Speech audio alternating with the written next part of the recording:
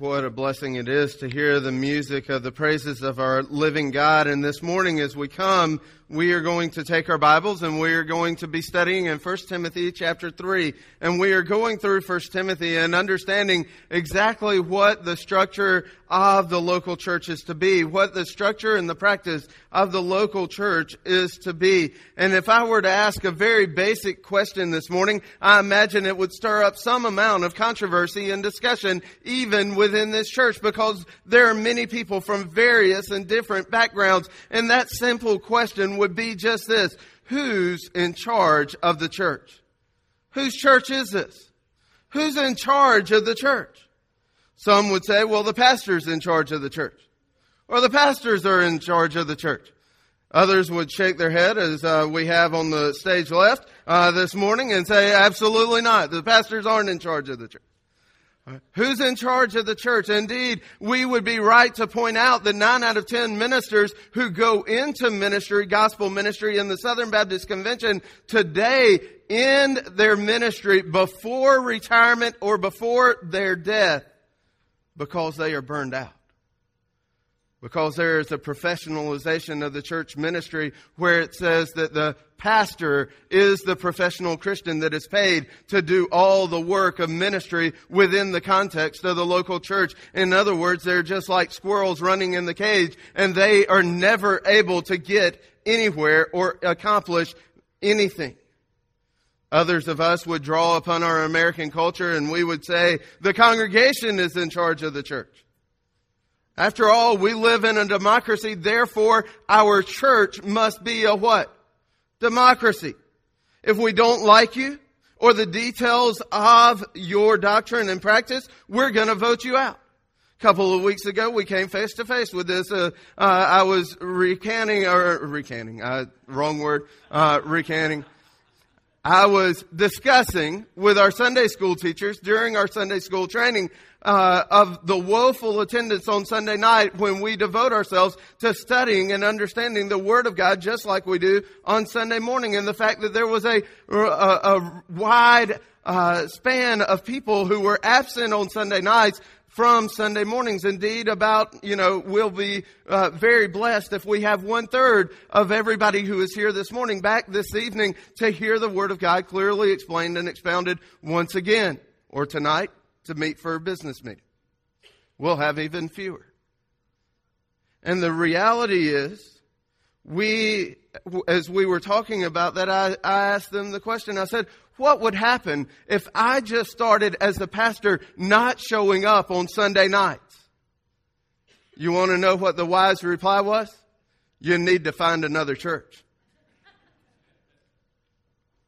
That's the American way, isn't it? It's our way or the highway. Indeed, we need to understand the American way is not necessarily the biblical way. And lest you need any other examples, just look at the chaos of our culture and we can readily understand our pragmatism and our own mindset is not always in accordance with biblical truth and biblical order.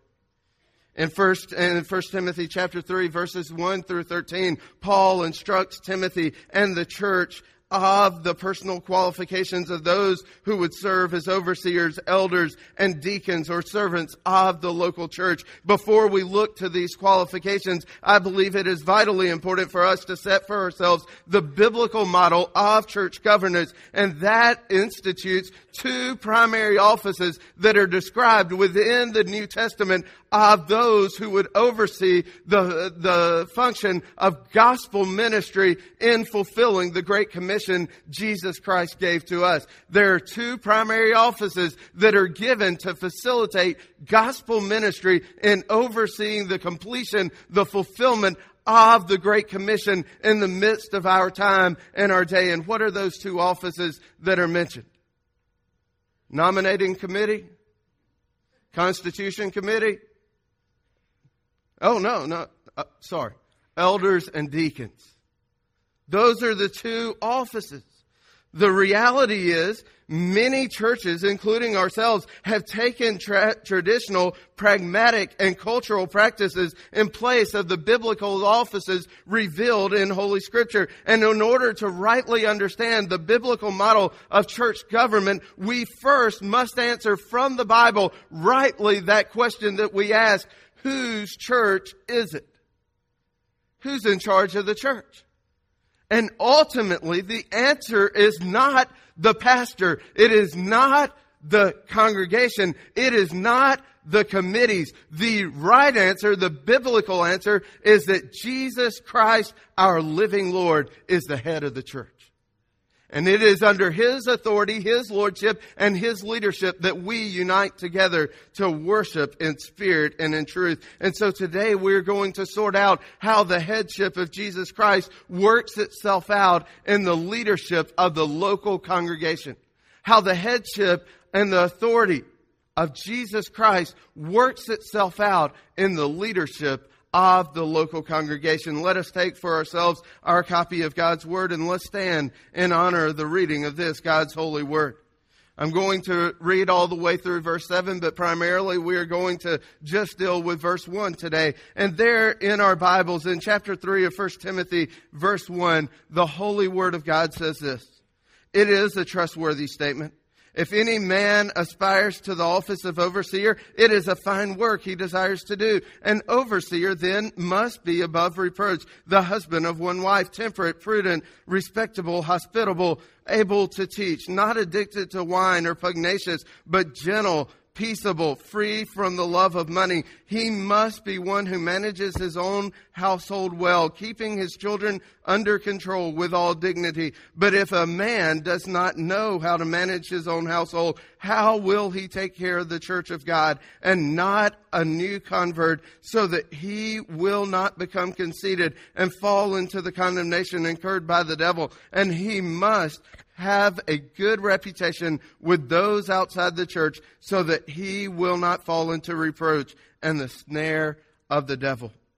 If any man aspires to the office of overseer, it is a fine work he desires to do." Father, we come today asking that your leadership would be exercised within this congregation. Father, that we would submit ourselves willfully to your sovereignty, and Father, to your Savior, Jesus Christ. Lord, we ask that we would understand these words, and as we rightly divide and understand these words, that they would apply into our lives, so that many of us, Father, as we are following under the submission of Jesus Christ, might seek to serve you and to further your gospel through the context of the local church and through the mission work to the ends of the earth. Father, we ask now that you would lead us, guide us, and direct us as we study this, your holy word. And Father, we pray as always that your Holy Spirit would speak, Lord, for your servants are listening. Speak, Lord, for your servants are listening. In Jesus' name, amen. We see in the Scriptures Christ exercises headship over His church through spiritually mature elders who edify, equip, and shepherd His flock to fulfill gospel ministry. In the Scriptures, Christ exercises headship. He exercises leadership and authority through spiritually mature elders who edify, equip, and shepherd His flock to fulfill gospel ministry. Now, this is not just seen here in this passage. It is seen throughout the text of the New Testament. And so we're going to trace a couple ideas of that through the New Testament. First of all, we need to say and to see that Jesus Christ is the head of the church. Jesus Christ is the head of the church. Now, we understand that from chapter 1, verse 1, when Paul says, I am an apostle of who? Of God the Father, and by the commandment of God the Father and Jesus our Savior. So he's under the command, he's under the headship, under the leadership of God Himself, and he is representing these commandments to the church on behalf of the God He serves. As we begin today, let's just, as a congregation, let us confess together the correct answer to that crucial question that we ask. Whose church is this? Let us confess together. It's Jesus Christ's church. It's not your church. It's not my church. It's not his church. It's not her church. It's not their church. It's not those over there. It is God's church under the headship and leadership of Jesus Christ. It is Jesus' beautiful bride, bought with His own blood on the cross of Calvary. And as such, Jesus Christ is the one who is to have preeminence within His body, the bride of Christ. Now, where do you get that from, Pastor? I don't see that. Well, trace with me these scriptures. Acts chapter 20, verse 28. Don't turn there, but go ahead and be turning to Ephesians chapter 1 and Colossians chapter 1. Acts chapter 20, verse 28. Here's what the Word of God says. Be on guard for yourselves and for all the flock among which the Holy Spirit has made you overseers to shepherd the church of God, which He purchased with His own blood. Who paid the price to buy the church? Did you? Did I? Did the deacons? Did the committees? Did the Sunday school teachers? No. Jesus Christ paid the price of His church. Now, in Ephesians chapter 1, we see this idea repeated, and it comes to us in verses 18 through 23. It says, Paul says, I pray that the eyes of your heart may be enlightened so that you will know what is the hope of His calling, what are the riches of the glory of His inheritance in the saints, and what is the surpassing greatness of His power toward us who believe. These are in accordance with the working of the strength of His might, which He brought about in Christ, when He raised Him from the dead and seated Him at His right hand in the heavenly places, far above all rule and authority and power and dominion and every name that is named, not only in this age, but in the one to come. And He put all things in subjection under His feet, under Jesus Christ's feet, and gave Him as head over all things to the church. Did God make you the head of the church? No. Did He make me the head of the church? No. He made Jesus Christ the head over all things to the church, which is His body, the fullness of Him who fills all in all. We can flip over to Colossians chapter 1 very quickly in verse 15 or verses 18 through 20. We see it testified to again. Jesus Christ, He is also head of the body, the church, and He is the beginning, the firstborn from the dead, so that He Himself will come to have first place in everything. Indeed, none of us dare say, this is my church, this is my way, I want things my way, or you need to hit the highway. Listen, we must be under the authority and leadership of Jesus Christ, and the church rightly belongs to Jesus Christ as Lord. And so the command line flows from God Himself through this Apostle Paul to us in the form of Holy Scripture. Nowhere in the New Testament are the leaders referred to as the head. Only Jesus Christ is given that position of power and preeminence. Do we see the church set up as a democracy in the New Testament? Absolutely not. The church is under the kingship, the leadership, the authority, the sufficient leadership of Jesus Christ and Him alone. Now, the key question for this and every other church when we deal with contentious issues should not be, what is the mind of the members on this issue? That should not be our key question. How do you feel about it? What do you think about it? That's not the issue. The key question to consider when this church or any church faces conflict is to be the issue, what does Jesus Christ think about it? And we ought to devote ourselves to prayer and to study so that we might answer the question, not what do I think about this issue and how do I think it's best addressed, but here's what the Word of God says should be done in the church body. Indeed, the living head of the living organism, the church, is Jesus Christ our Lord. And there are many within our culture that argue that the church should be viewed and run as an organization. But indeed, rightly understood, the church is a living organism existing in this world for the glory of God. Webster, in his definitions, book of definitions, says an organization is an administrative and functional structure. An administrative and functional structure. And that is not a bad bad thing for a church to have, but that is not what a church is. It is not an administration and functional order. Rather, we are an organism, and Webster defines an organism in this way: an individual constituted to carry on the activities of life by means of organs separate in function but mutually dependent. An organism is an individual constituted to carry on the activities of life by means of organs separate in function but mutually dependent. Do we see that as a description of the Christian church anywhere in the New Testament? Absolutely. He gave some to be hands, some to be feet, some to be tongues. Listen, we see that throughout the New Testament.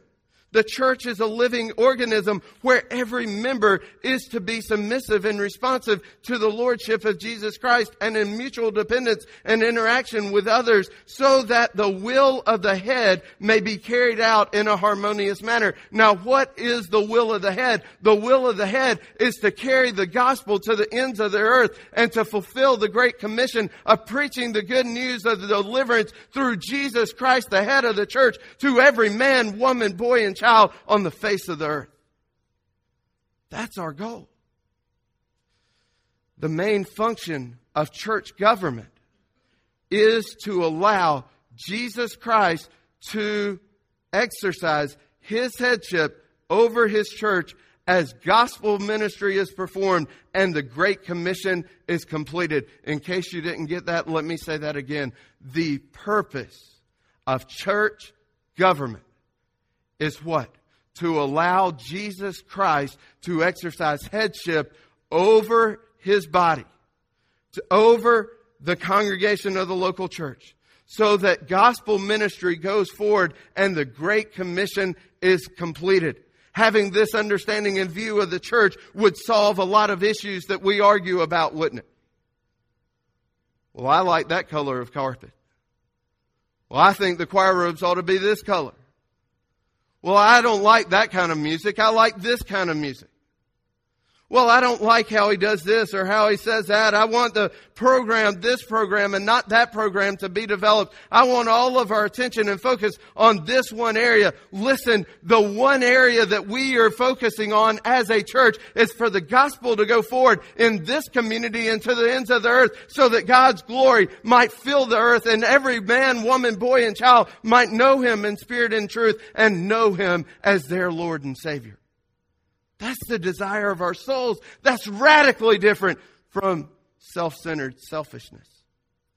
Indeed, when a church allows selfish and self-centered approaches and attitudes to infiltrate the congregation, we begin to manage and manipulate majority votes instead of calling ourselves to live daily in submission to Jesus Christ by obeying His word and walking in the power of His Spirit. When a church allows selfish and self-centered approaches and attitudes to influence the decisions of the congregation, we begin to manage and manipulate majority votes instead of calling ourselves to live daily in submission to Jesus Christ by obeying His word and walking in the power of His Spirit. Let me be utterly clear. This is why the world looks into the church and says they're no different from anybody else. They're just a bunch of politics going on over there.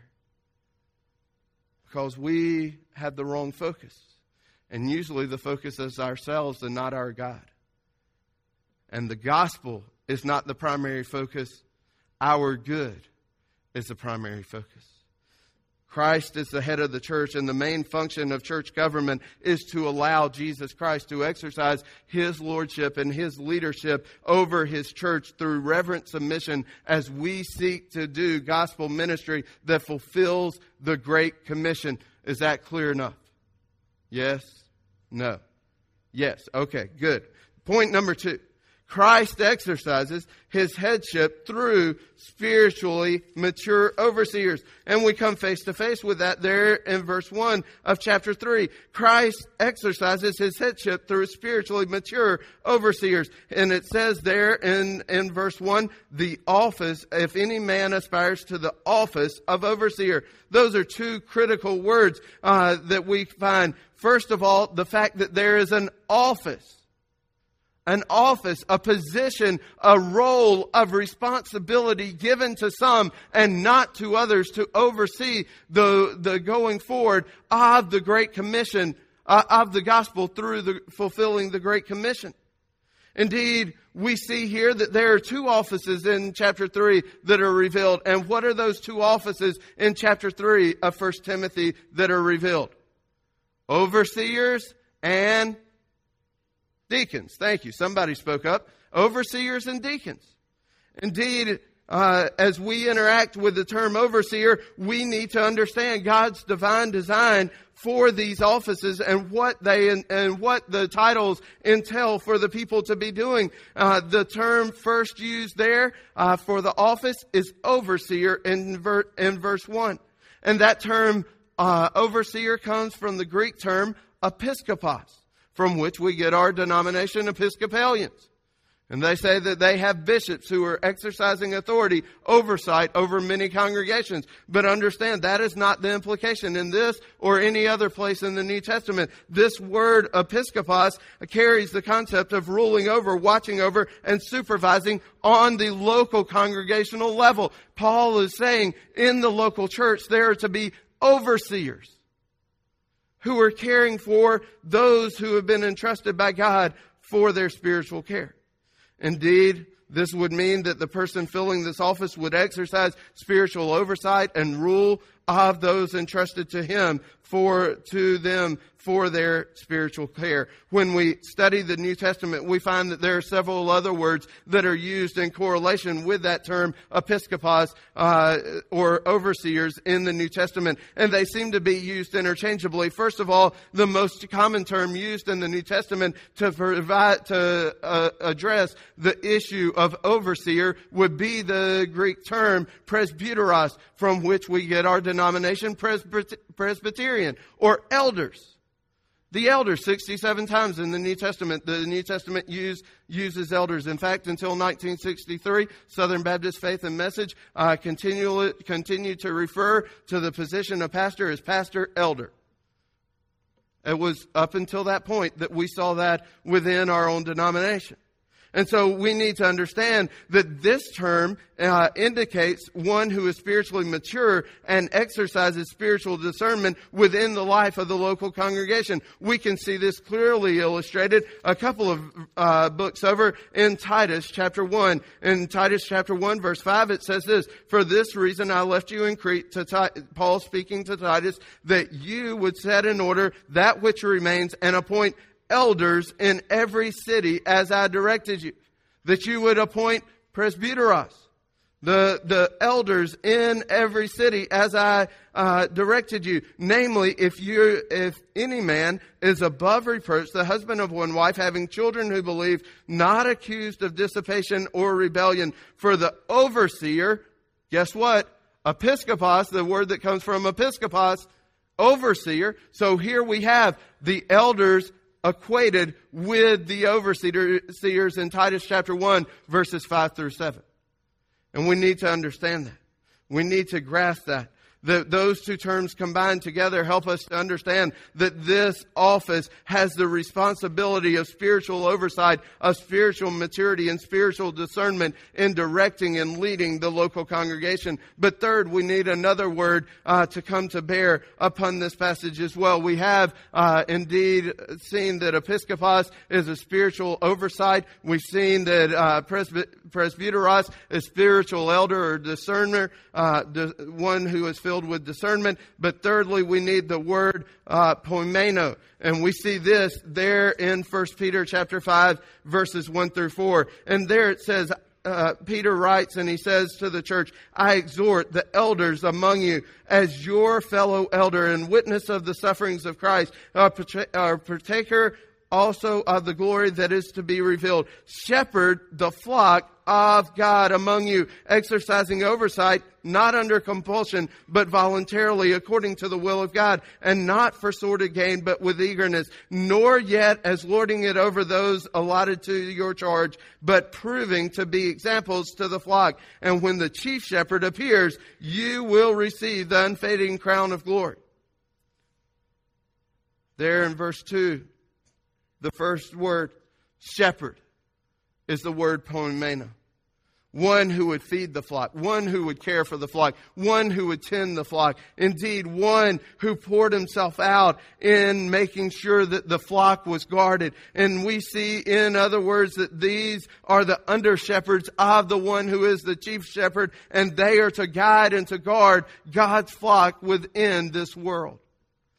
All of these terms combined together rightly inform us to understand the position and responsibility of those that fill the office. But the point of these terms define for us God's divine design for gospel growth through human caretakers of His beautiful bride, the church. Now, the Bible also prescribes within it certain characteristics or qualifications for those fulfilling the high calling of overseer. We're going to touch on just a few today, but then we're going to also come back next week and study in depth the qualifications. But we need to understand God has chosen to work through men to further His gospel ministry. Through you and I to further the gospel ministry. First of all, we see the characteristics of the elder defined there in verse 1 as what? A man. If any man.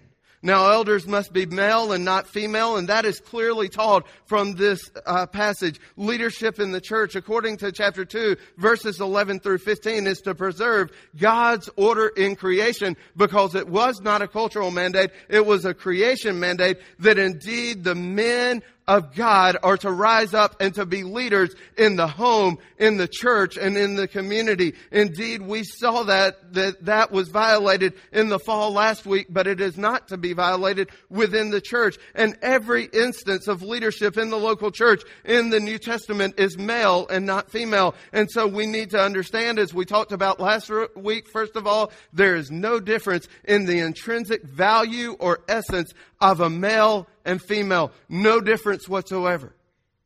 But there is a difference in the roles and responsibilities between males and females in the home and in the church. If you weren't here for last week, please go get the podcast. You'll be able to catch up, or just turn on the TV this afternoon at 2:30 to Channel 21, and you'll be able to watch it all over again. We'll have a glorious time. I'll probably get more letters now. What we see in the local church is that there are to be complementary relationships to further the gospel in the church of God. Complementary relationships, but men are primarily given the function of leadership. Number 2, elders must be spiritually mature. Elders must be spiritually mature. This is implied in the office's various titles of elder, overseer, shepherd, and leader. The list in chapter 3, verses 1 through 7, Titus chapter 1, verses 5 through 9, and 1 Peter chapter 5, verses 1 through 4 display an emphasis on integrity and character, as well as spiritual and emotional maturity.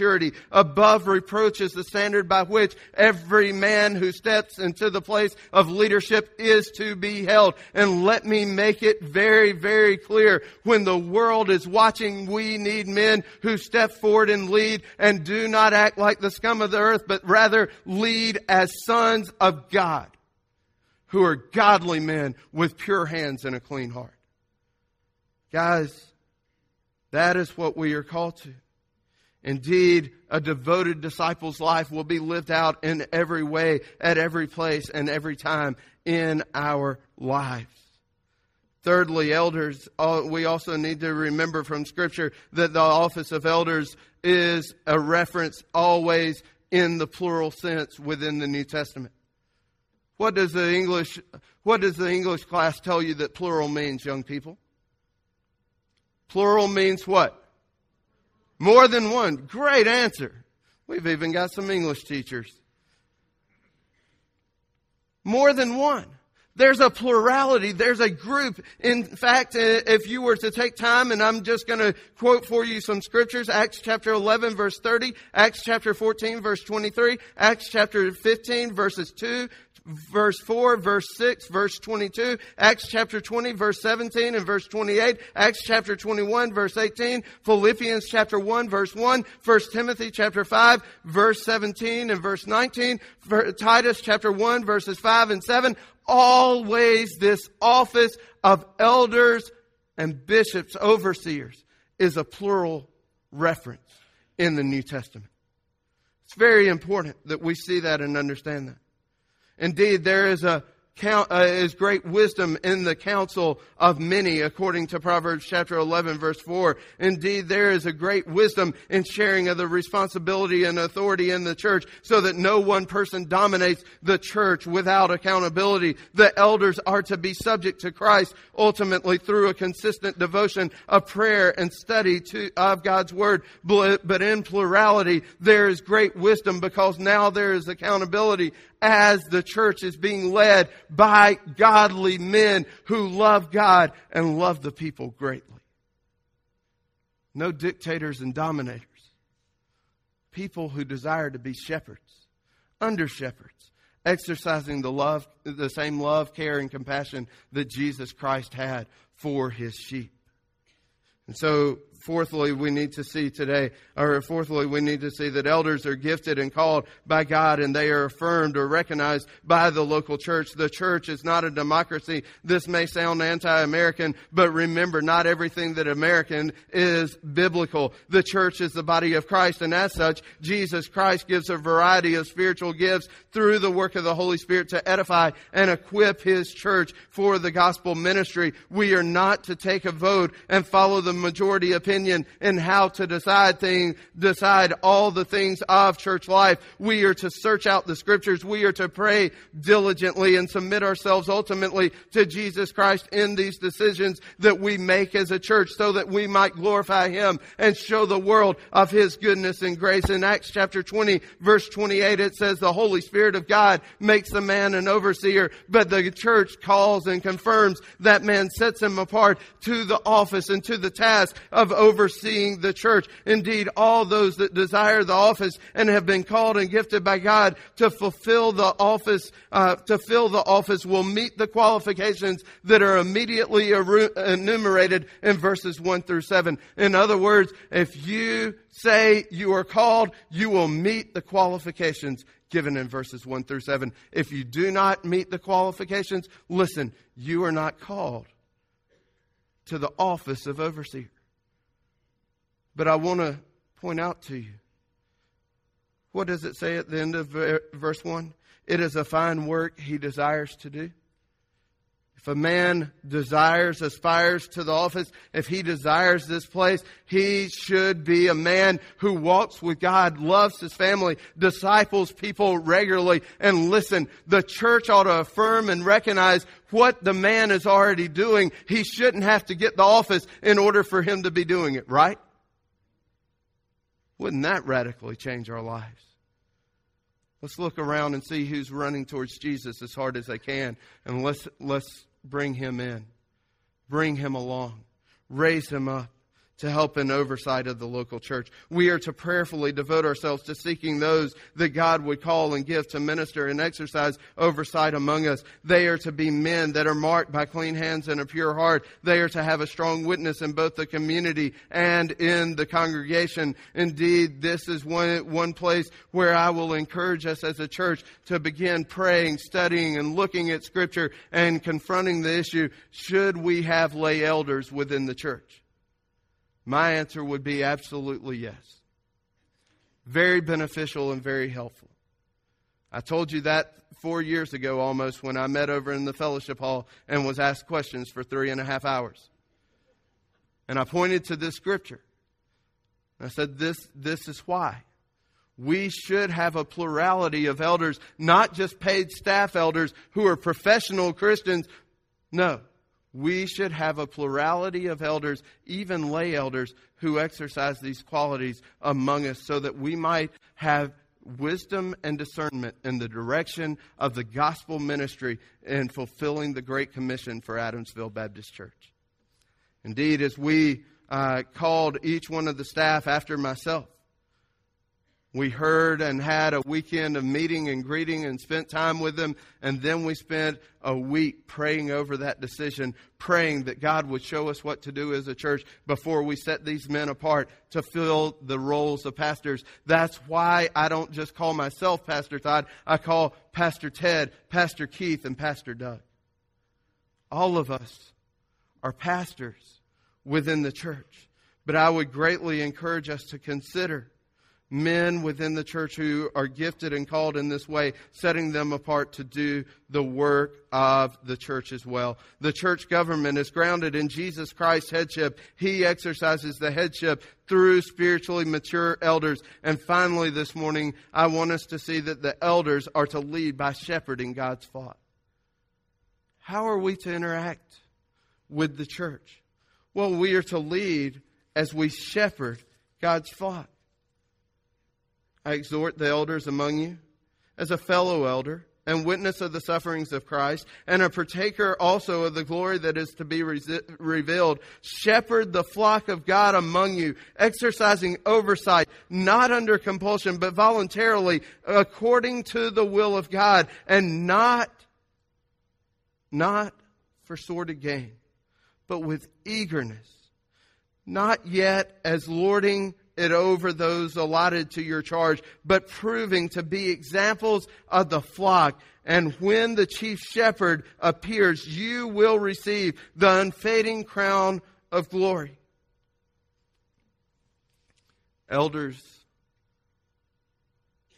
overseers, shepherds are really to be under shepherds of the chief shepherd. They are to love and care for the church, even as Jesus Christ loves and cares for the church.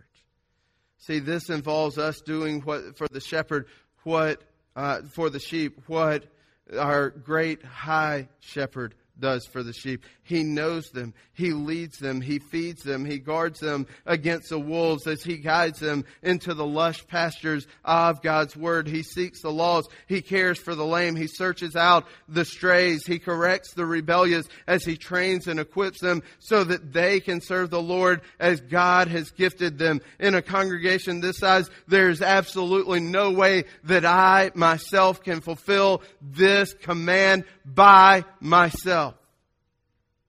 I can't be everywhere. Just in case you notice, I'm not God. I'm not omnipresent. Can't be. God is working in us. God is working through us. But it's not a one-man show. There is wisdom in calling godly men alongside to assist in the pastoral ministry, oversight, and spiritual training of this church, both in the paid capacity and in the lay capacity, where we would join and love God and love this church and see each and every one of us edified and equipped for what? For the furtherance of the gospel ministry in this world. Listen, we need to keep a balance. We need to be able to share these responsibilities. And bringing on more elders, lay elders, as well as paid staff at different points at another place and time would further free up some of our time so that we might devote ourselves to praying, to preaching, to teaching, and the ministry of the Word in the life of the congregation and in the life of the community. Let us consider now the structure of the New Testament church. Let us see the wisdom and look at the opportunity that it brings us when we bring ourselves in line with the Scripture. See, then it becomes not so much about me, and not so much about you, not so much about him and her and them. It becomes about focusing on Jesus Christ. Seeing Him and showing Him and sharing Him to the world. The government of the local church is to be under the headship and authority of Jesus Christ, under His leadership. Why?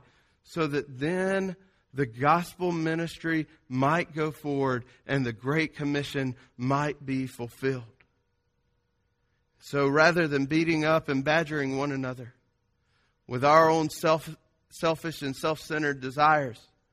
Maybe we ought to be about structuring ourselves under the authority of God's Word. The answer to the question, who is in charge of the church? Jesus Christ is in charge of His church. And you know what? It's just fine. He is still reigning and He is still ruling. He has a name which is above every other name. He is the Lord of lords and the King of kings. And He is just fine.